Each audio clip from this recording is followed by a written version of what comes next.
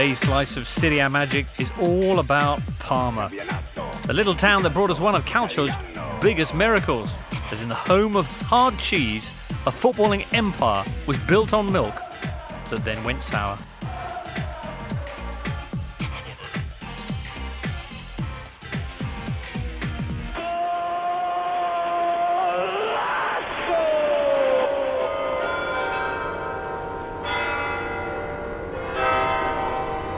A little town on the banks of the River Parma, famous for its cheese and its ham, famous too in Italy for its extremely high quality of life. Italy's top financial newspaper regularly naming it either as the #1 place to live or in the top 3.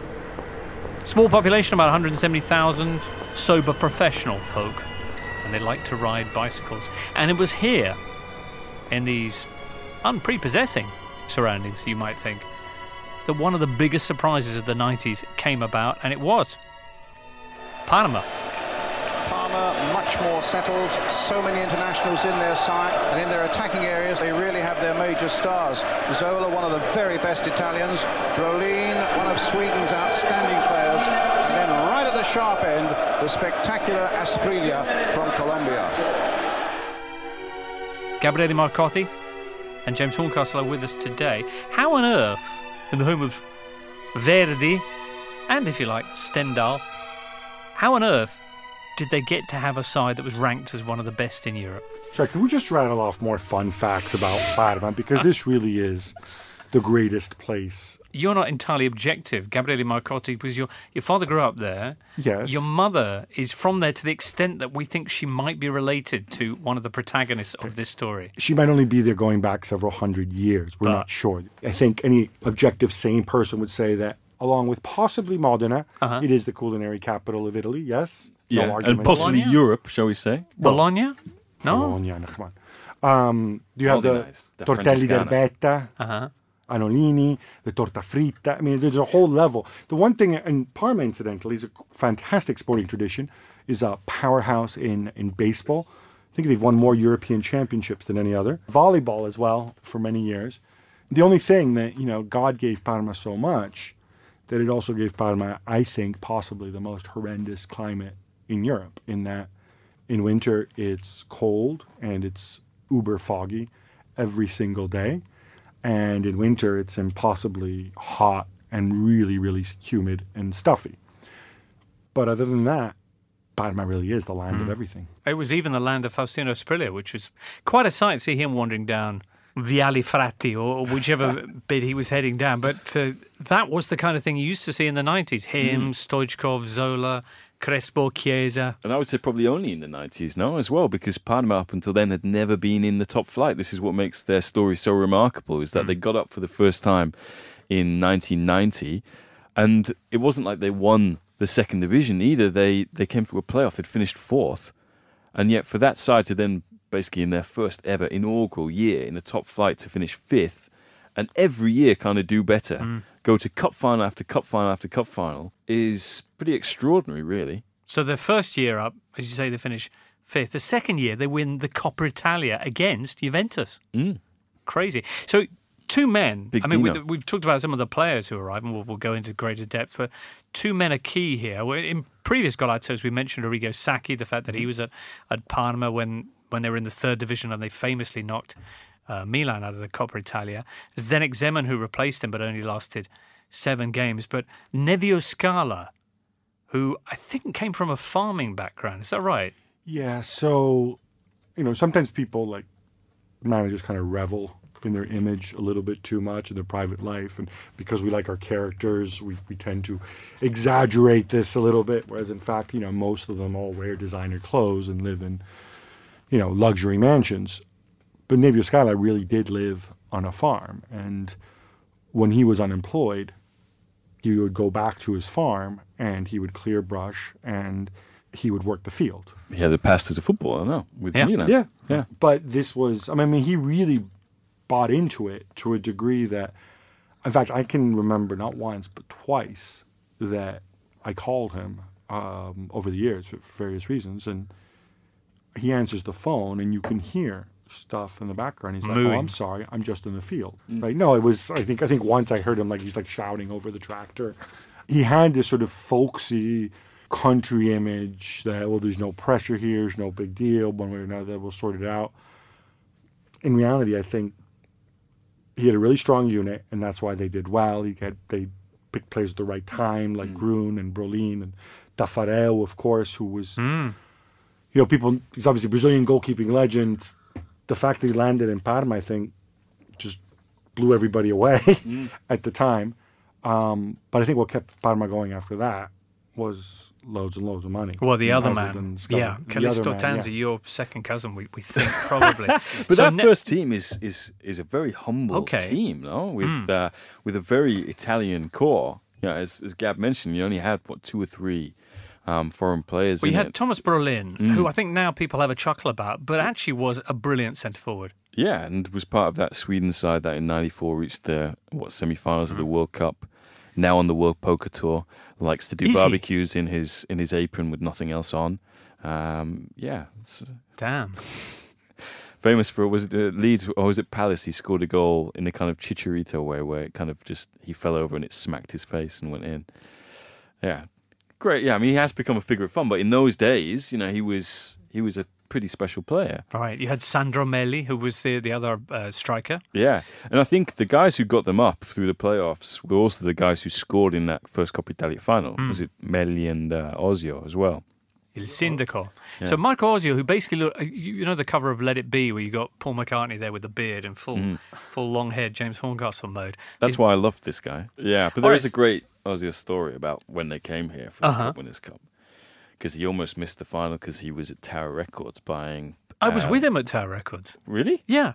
All right. So he was buying like The Cure and... No, he was quite excited by Depeche Mode, actually. Oh, yeah? Yeah, Walking in Your Shoes was the track, that was the big cut at the time. And, Walking in My Shoes, rather. But we're not here to talk about the mode. And there was no Spotify back then, right? No. So Marco Ozio had to physically go to Tower Records. Yeah, because he's in Parma. They don't have a record store in Parma. No, they do, but it only sells opera, because what we didn't mention is that Parma is also the opera capital of the universe, as well as home to Giuseppe Verdi, by far the greatest non-Teutonic composer in history. Right. To the strains of I'm not going to argue with that, Gap. Triumphant March, Parma still take the field to this day. Now, all right, so you've got this town that doesn't seem like a hotbed of football fans at all, but with a strong sporting tradition. Nevio Scala, a very, very down-to-earth, quite literally, manager with very big hands, and a homegrown group of players with 1 or 2 key arrivals like Taffarel and Thomas Brolin. Can you say something about Nevio Scala? He makes Carlo Ancelotti seem metrosexual.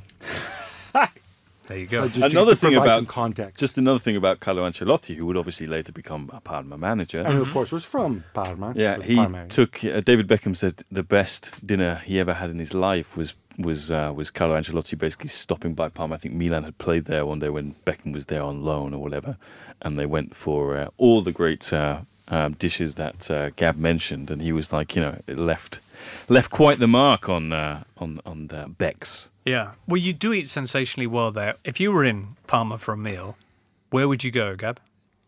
There's a place I think it's called La Ruota, which is in the it's sort of in the not so nice bit, in the industrial bit, sort of on the outskirts of town. But it's it's a place where I think it was like €12, and you can you've got 3 courses, and you've got very limited options of what you can order, but.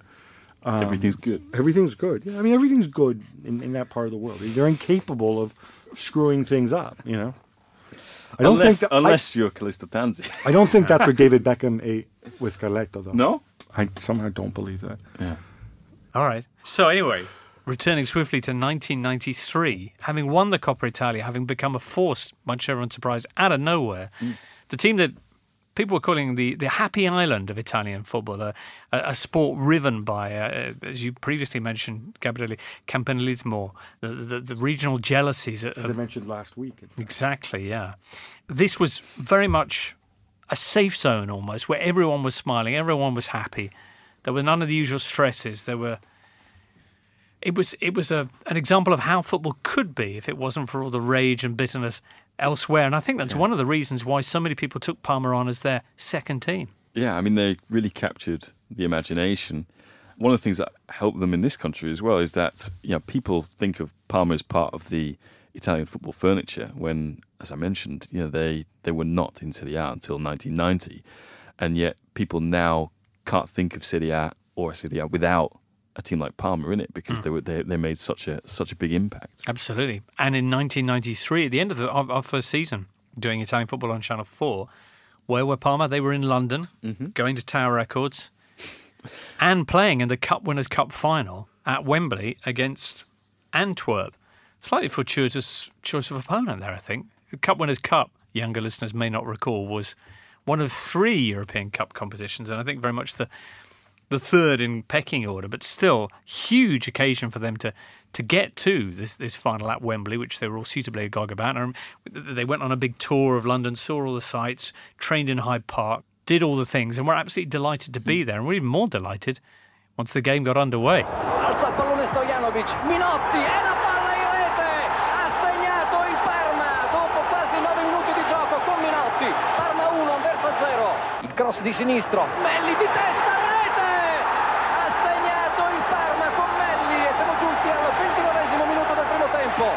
Rete del Parma che si porta in vantaggio sul 2-1 contro l'Anversa. Adesso prova l'inserimento, posizione regolare Cuoghi. Attenzione, Cuoghi in area, il tiro ed è gol! Sì! La rete da parte del Parma che probabilmente vince. Parma have won a real footballing fairy tale. Astonishing rise from Italy's third division to a major European trophy in a span of only 7 years. È il momento storico in cui Minotti alza la Coppa delle Coppe. Parma's win, very popular in Italy and should be appreciated all around the world, really. Their rise will appeal to the romantic nature of all football lovers. Lorenzo Minotti, the captain and homegrown, the figurehead really of that early incarnation of Parma, opening the scoring there at Wembley. Yeah, Minotti was, I think, the original sort of, before they switched to 3 at the back, the original Parma back line was Minotti and Apolloni were the centre halves. But then Scala introduces the 3 and the wing backs, and you had tremendously exciting style of play. But it's also because he signed this Belgian midfielder named Georges Groen, who was painfully slow, but, he could put the ball on a dime, and he said, all right, you go back here, I've got Minotti who can pass, and I've got you who can pass, and I've got Apolloni who can kick people up in the air. So you guys are going to be my back 3, and it's going to work great. And you have Di Chiara on one side and Benarivo on the other, bombing up and down the wings. Benarivo, nominative determinism there, no? Yeah, nice. So, and then Zorato in midfield. Oh, yeah, a tiny little fella. Yeah, who was a captain, sort of a little, sort of prototypical sort of country bumpkin version of Dennis Wise. Of course, he's much more of a big city boy. But he was the soul of that side now. I remember their 100-year anniversary thing, it was a big deal for Zorato to be there and kind of like, just mentioned that final. Remember, there are a lot of clubs that are well-established clubs, huge Italian clubs who had to wait years to get to a European final. And Parma did it in what, this second or third top flight season. And this is before the money really kicked in. And that's what I was about to say about Zorato, is that he started to basically complain that they were getting away from what they were about, that they were this kind of hard-working kind of blue-collar side, really. And then all of a sudden the money comes flooding in, and these players that they acquired, some real kind of extrovert, flamboyant players like Big Tino. Big Tino Asprilla, who was famous for many things at Parma. First of all, ending Milan's unbeaten run. You remember Capello's Milan at this point were looking to go through the whole season without losing a single game, but I think one ball upfield from their tiny goalkeeper, Parma had Luca Bucci, this was after Taffarel had gone. I think it was a straight punt upfield that Asprilla gets on the end of and burns Milan's famous back line for a famous 1-0 win at San Siro. He then had a very highly publicised affair with a local porn star, Petra. Petra Scharbach. Funny how that name sticks with both of us.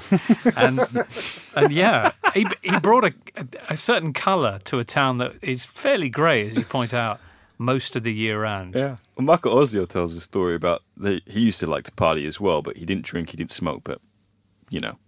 And you like to copulate? Is that what you're saying? Something along those lines. And they were out until like 2 a.m, and Ozio says, "Look, we've got to get to training tomorrow. Let's be responsible. Let's go home." And so Asprilla, they drive home, and there's another teammate with them. They tell Asprilla, "Just drop us here." It was outside Asprilla's house, and we'll walk the rest of the way. And Asprilla like makes a show of kind of putting his car in the garage. And the two of them know what's going to happen and say, "How long do you reckon it is until we see that car basically pull out the drive again?" And just as they were saying it, it happened, and Tino was gone. You had Asprilla there. You had Dino Baggio, who came in from Juventus, to give you an idea of the spending power that suddenly this side had. Cannavaro came with Massimo Crippa, who's kind of very nearly nominative determinism there, because that a brutal player to come up against, I would imagine. Later on, Chiesa, Crespo, of course, Stoichkov mentioned, Lilian Thuram, Veron, and Gianfranco Zola. Have I missed somebody out? I mean, it's an astonishing lineup for this tiny little town. No, but for a tiny little town, this was the era of the Seven Sisters, 7 clubs who could reasonably claim a role in the title race at the start of the season. But Parma genuinely could, and there was one season, 94-95, when they were Juve's rivals in everything. Coppa Italia, UEFA Cup, which they actually beat Juve to. Estava en la Serie B, l'equivalent a la segona divisió espanyola. Final del partit, el Parma campió de la Copa de la UEFA. El gol de Dino Baggio al minut 9 de la represa, després d'una perfecta assistència de Roberto Musi. I think that was the 3rd year in a row there was an all-Italian UEFA Cup final as well, wasn't it? Yeah. Two-legged affair. Dino Baggio, I think, scored in both legs. Right, against his old side, right. And, of course, they're rivals for the title, which they never, ever won, Parma, but they did get a second place once. Did you neglect to mention their probably most famous academy product after Minotti? Yeah. After Minotti. You're absolutely right, I did. He played for Parma. Did he have at 17? Forgettable debut. Yeah. Well, we talked about this before here on Golazzo, but famously, when Milan come to town and Bucci's indisposed, Nevio Scala decides to go homegrown and tells a 17-year-old kid that he's going to be up against the greatest side in the world. The following day, he lets them know a day in advance. And Buffon comes out and does an absolute blinder, and thus the legend is born, a legend that still hasn't quite seen the sun go down on it. No. That doesn't sound right in English. A legend that still hasn't quite tramontato. Yeah. Well, you know, if we're going to start firing names around, how about Mr. Cazzo himself, Alberto Malassani? Ancelotti, who arrived later, but even after Scala had been dispensed with, Ancelotti comes in, and then arguably, what I find surprising looking back is one of their greatest years, possibly their greatest season ever, comes with not Ancelotti or Nevio Scala at the helm, but Alberto Malassani. He's another guy who loves to be in the countryside, no? He's like in his vineyard. I thought he liked selling photocopiers. He likes wine. Yeah, he likes wine. Okay. But he was a former photocopying equipment traveling salesman. Kind of over-egged that, yes. Okay. He used to work for Canon, okay? Okay, yeah. And that took him to trips. I feel bad for Malassani. I like him. I don't think he gets the respect that he deserves. Partly, and you can Google this, Google Malassani Panathinaikos, when he went to manage Panathinaikos in Greece, and and it's kind of the wheels came off. He gives this infamous press conference, which is basically just him yelling, "Cazzo, cazzo, cazzo, Mr. Valido Yannis, cazzo." Happy days. But before all of that, 98, 99, he was doing the business. I thought he was a really good manager. Because he was a copier salesman, he spent a lot of time. He studied Ajax. He copied everything that. But no, he had a lot of influences.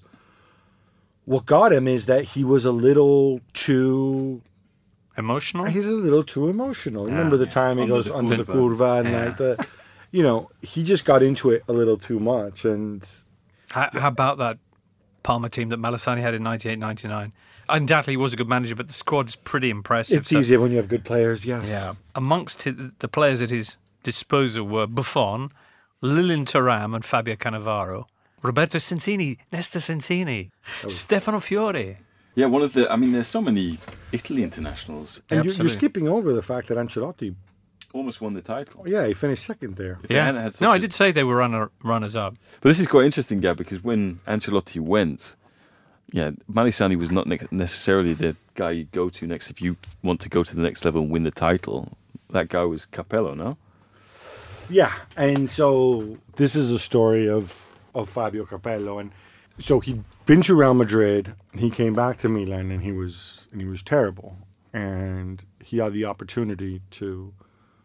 I think everything was almost just about done for him to manage Parma, and there was a lot of money, and as the story goes, you can imagine Fabio, Mr. Culture, big city, Madrid, Milan, and he's crossing the bridge over Parma, and he looks around, and he's kind of like looking over a steering wheel, and says, like, where is the city? Where am I? Like, I'm within the city limits, and I see cows and farm equipment, and he says, I can't possibly be here. So as the story goes, he pulls out his mobile phone, which of course being an early cell phone was probably StarTAC. And he says, I'm sorry, I just can't do it. I can't be in a place like this. It's just not me. Right. And he disappears, which is also kind of funny when you consider where Fabio Capello grew up. It's not like you're Mr. Urbane cosmopolitan. You grew up in the freaking sticks. You're practically Slovenian, okay? So please don't be putting down Parma. You want to talk culture? What culture do you have in Friuli, right? Bunch of drunks. I don't mean in a negative way. They have their culture. That's great, right? Good wine. But you don't belong in Parma. I'm not bitter about Parma. And Fabio, if you're listening, I'm saying in jest. It worked out pretty well with Alberto Malesani in his shorts with his exuberant touchline antics. What a goal by Chiesa in that final, though. Oh, brilliant, isn't it? Yeah. Actually, no, the Chiesa one's the third one, the side foot. No, it's Crespo who does the cheeky dink after robbing the ball off one of the Marseille.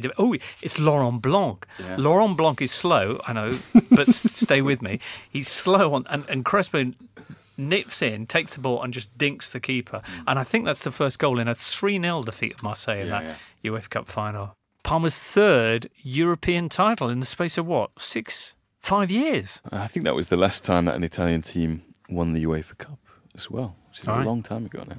All right. But then the clock struck midnight and they turned into a pumpkin.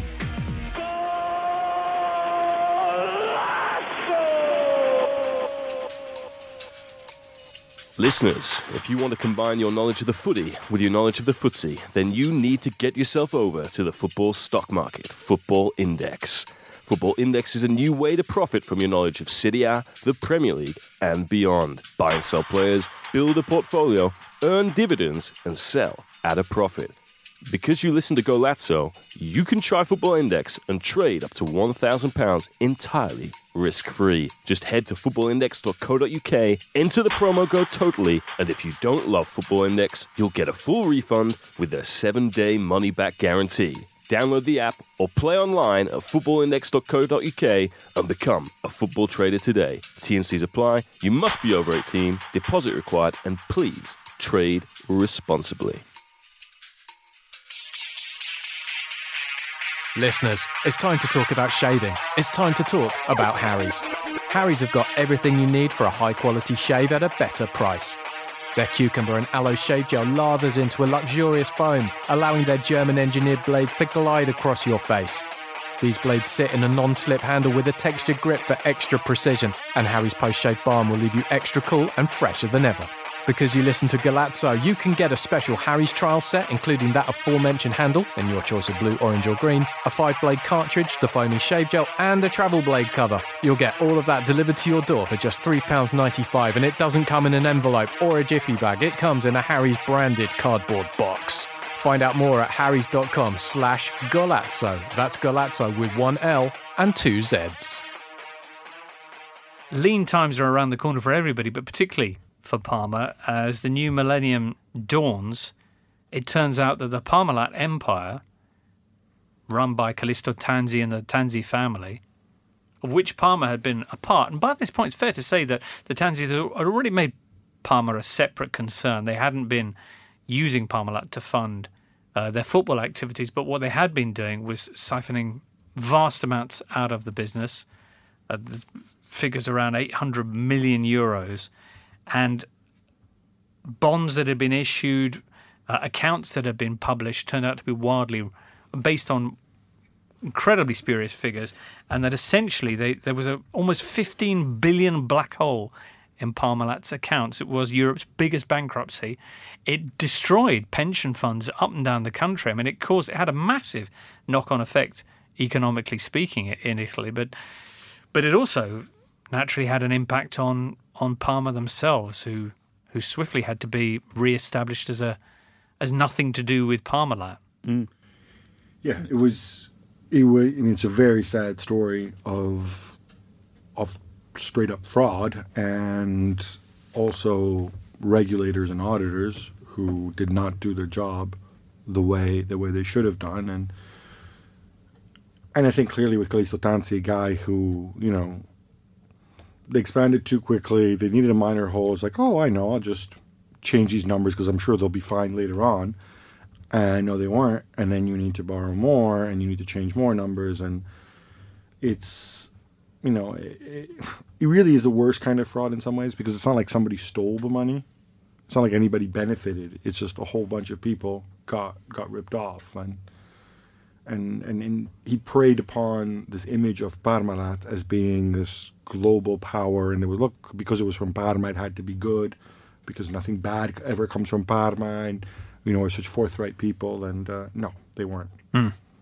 Well, Parma were declared insolvent in 2004, hung on several seasons in Serie A. 2008, they eventually went down, and then they came back to Serie A, but they had a succession of, can I say, crooks as their owners. And I think was Tommaso Ghirardi the first person to buy them out of the administrator's hands. Mm. That didn't work out too well. And to begin with, it did, because he got rid of Stefano Pioli, who's now Fiorentina manager, and brought in Claudio Ranieri for what looked like an impossible battle against relegation. And they had Pepito Rossi, didn't they? They did. They brought him from. I remember going to see that Parma side against Lazio late in the season, and I think they won that day. They had an incredible second half of the season under the newly appointed Ranieri, who kept them up against all expectations. Mm. I just find it difficult to discuss Ghirardi without, Stefano Tanzi, or Callisto Tanzi, and his son Stefano did some good for the city, and they made a horrible mistake, and they need to be rightfully punished. This guy, and just Google him, just look at his face, and you realize this guy is up to no good. This guy should not be allowed anywhere near a football club. He's somebody who never produced anything in his life. His parent, he inherited the money. He used his parents' name to get credit lines, and he ran roughshod over it. He got involved with people. Remember at one point Parma had like 120 players under contract? No more. When they went out of business, they had close to 200 players registered with them, because supposedly how they were going to survive or how they were going to prosper was getting players and loaning them out elsewhere. So there were literally hundreds of Parma players around. But he didn't hatch this plan because he's a mental midget. He couldn't do it. But Leonardi. Yeah, people came to him and said, "Oh, look, how about we do this? And look, this is how we can do it." And any stupid idea. We found a dodgepot accountant, because in Italy, you need certain bank guarantees to be able to compete for the season. And the way they did it, and I think you have to present these guarantees like every 3 months, and the way they did it in such a way that they'd move money around, so it would appear for a day when they came and checked, and then it would disappear again, and it was basically rotating debt. It was all sorts of awful stuff until it came to that that final season where not only were players not getting paid, but they were chipping in to buy petrol. People were coming and The bail bondsman coming to Didn't they take the washing machine or something like that? They took the benches. And also, remember, they auctioned off everything. I mean, Malesani ended up buying the UEFA Cup, no? That he won. To give it back to Parma. I remember speaking to Hernan Crespo at the time. I was involved with a youth team, and he said it's the most humiliating thing that he's been through. And then the worst thing, of course, what does this dodgepot do? At the end, he's like, "Oh, that's okay. I found a buyer." No, he's this Albanian. It's always an Albanian billionaire who then never shows up because remember he sold it to some other doofus who had no money, and then that guy then like, "Oh no, I'm going to sell it to this Albanian millionaire," but then it's not the Albanian billionaire. It's some other Albanian who's like a line cook at the diner. And then the other guy, the last guy, is it Manetti? Was it? Oh my God! Well, fair to say they've not had much luck with owners. Whose name means handcuffs, by the way, which is where these people all belong. They go bankrupt. They go down to Serie D, but then, are we now witnessing a similarly incredible rise from the new Parma? They were refounded initially with the involvement of people like Barilla, the kind of local, obviously the Pasta dynasty. And also Nevio Scala, who was appointed as president, and 25% of the club was owned by fans. It was the idea there were going to be a new model of clubs. Gigi Apolloni came back as manager. Yeah. He was the manager, and out they come. They had 2 straight promotions to get out of Serie B to Serie C, the Liga Pro rather, and then into Serie B where they are at the moment. Last year, Chinese businessman Jiang Lijiang, I may have pronounced that wrong, took a 60% majority stake in the club. And he's the guy who owns Granada. Is that right? He's the guy who hired Tony Adams. Yeah. Is he? Is it Le Sport? Okay. Desport. He's Hernan Crespo's guy, or Hernan Crespo brought him in. Right, so Hernan Crespo is now vice president at the club? I think he has an honorary role just because he didn't really like being behind a desk, I think. Right. So he was fronting it in that sense, but I think he likes to do other things. Crespo is a multi-talented guy. Now, as we record this, Parma are well placed to make it 3 straight promotions. They have money behind them. It's an interesting squad. How good are their prospects, do you think, of returning to Serie A and becoming real protagonists again in the top flight? I think Parma went all in January. They brought in some guys who'd played in Serie A, who'd got other teams out, like Cicciretti from Benevento. The poor man's Cassano. And, of course, they've still got Alessandro Lucarelli, who doesn't play as much, but was captain when all these financial problems again manifested themselves, and decided that he was going to stick around, and loves to kind of rub Parma's success in Ghirardi's face. So yeah, I mean it's a crazy league, Serie B, because not too long ago the manager D'Aversa was on the brink of being sacked because they put all this money into the club in January and thought, right, we can really shore up automatic promotion. Instead, they've only now started to click for them. So yeah, they've got a good chance, but we've seen other teams like Frosinone who've built their own kind of new Meccano Stadium, look like they're set up, basically choke in the last couple of years when they should have been getting promoted. So it's that playoff thing is quite the bucking bronco to be on. You only have a playoff if the third place team. Is it less than 10 points? 10 points. Yeah, between the third place team, and so you don't have those situations which theoretically could happen here, where you've got 3 teams to run away with it, and it's like, you get screwed and you get to play against the 6th place team that's 25 points behind you, but they get a dodgy call and you're out, which has happened in the past. Well, best luck to everyone involved in the promotion race in Serie B, but it would be fantastic to see Parma back. Yeah, no, without doubt. I think, as I said, I think a lot of people are just used to Parma being a Serie A team, which again.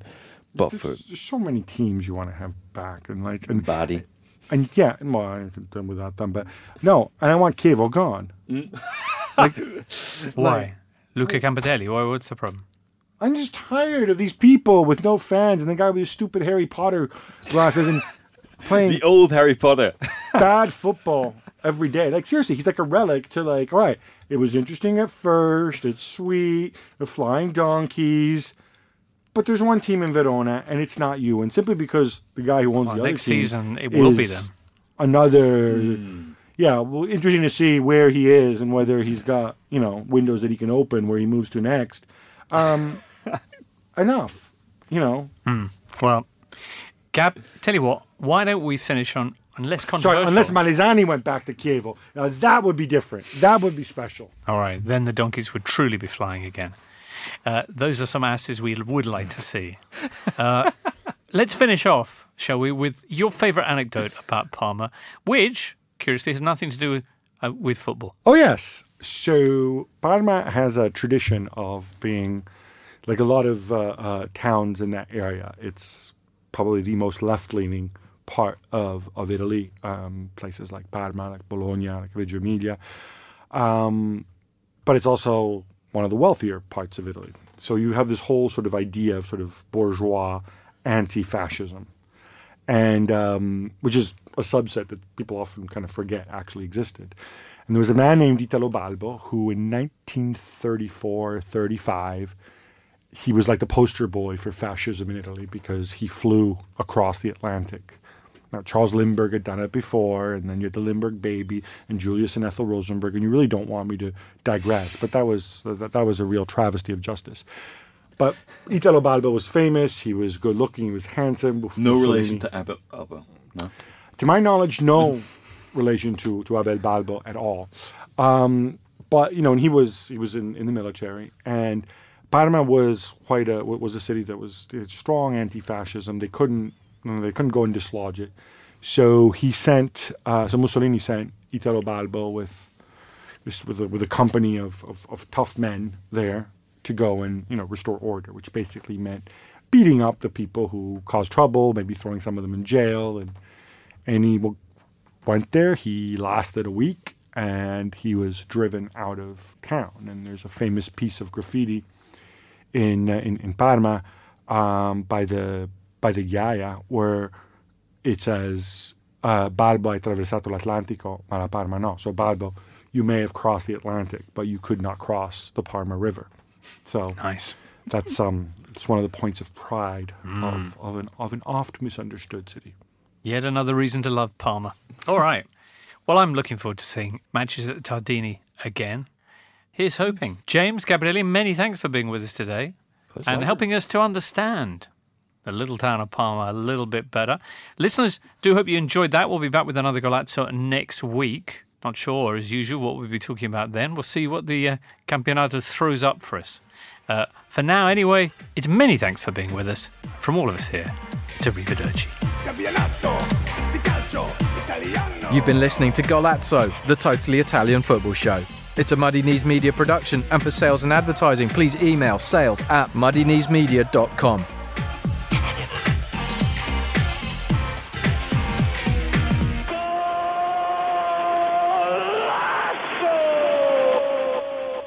Listeners, around 97% of those of you who tune in to the Totally Football show are male. But despite being more likely to be diagnosed with cancer than women, men are much less likely to ask for help, even when they need it.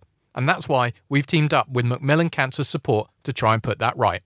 Cancer can affect you emotionally as well as physically. It can affect your relationships, your work, and your confidence, so it's vital to seek support. Talking is an important part of dealing with cancer, and Macmillan wants to make men with cancer of whatever sort more aware of this, so they can be honest and open with their family and loved ones. For more information or to find support, visit macmillan.org.uk. That's MACMILLAN.org.uk.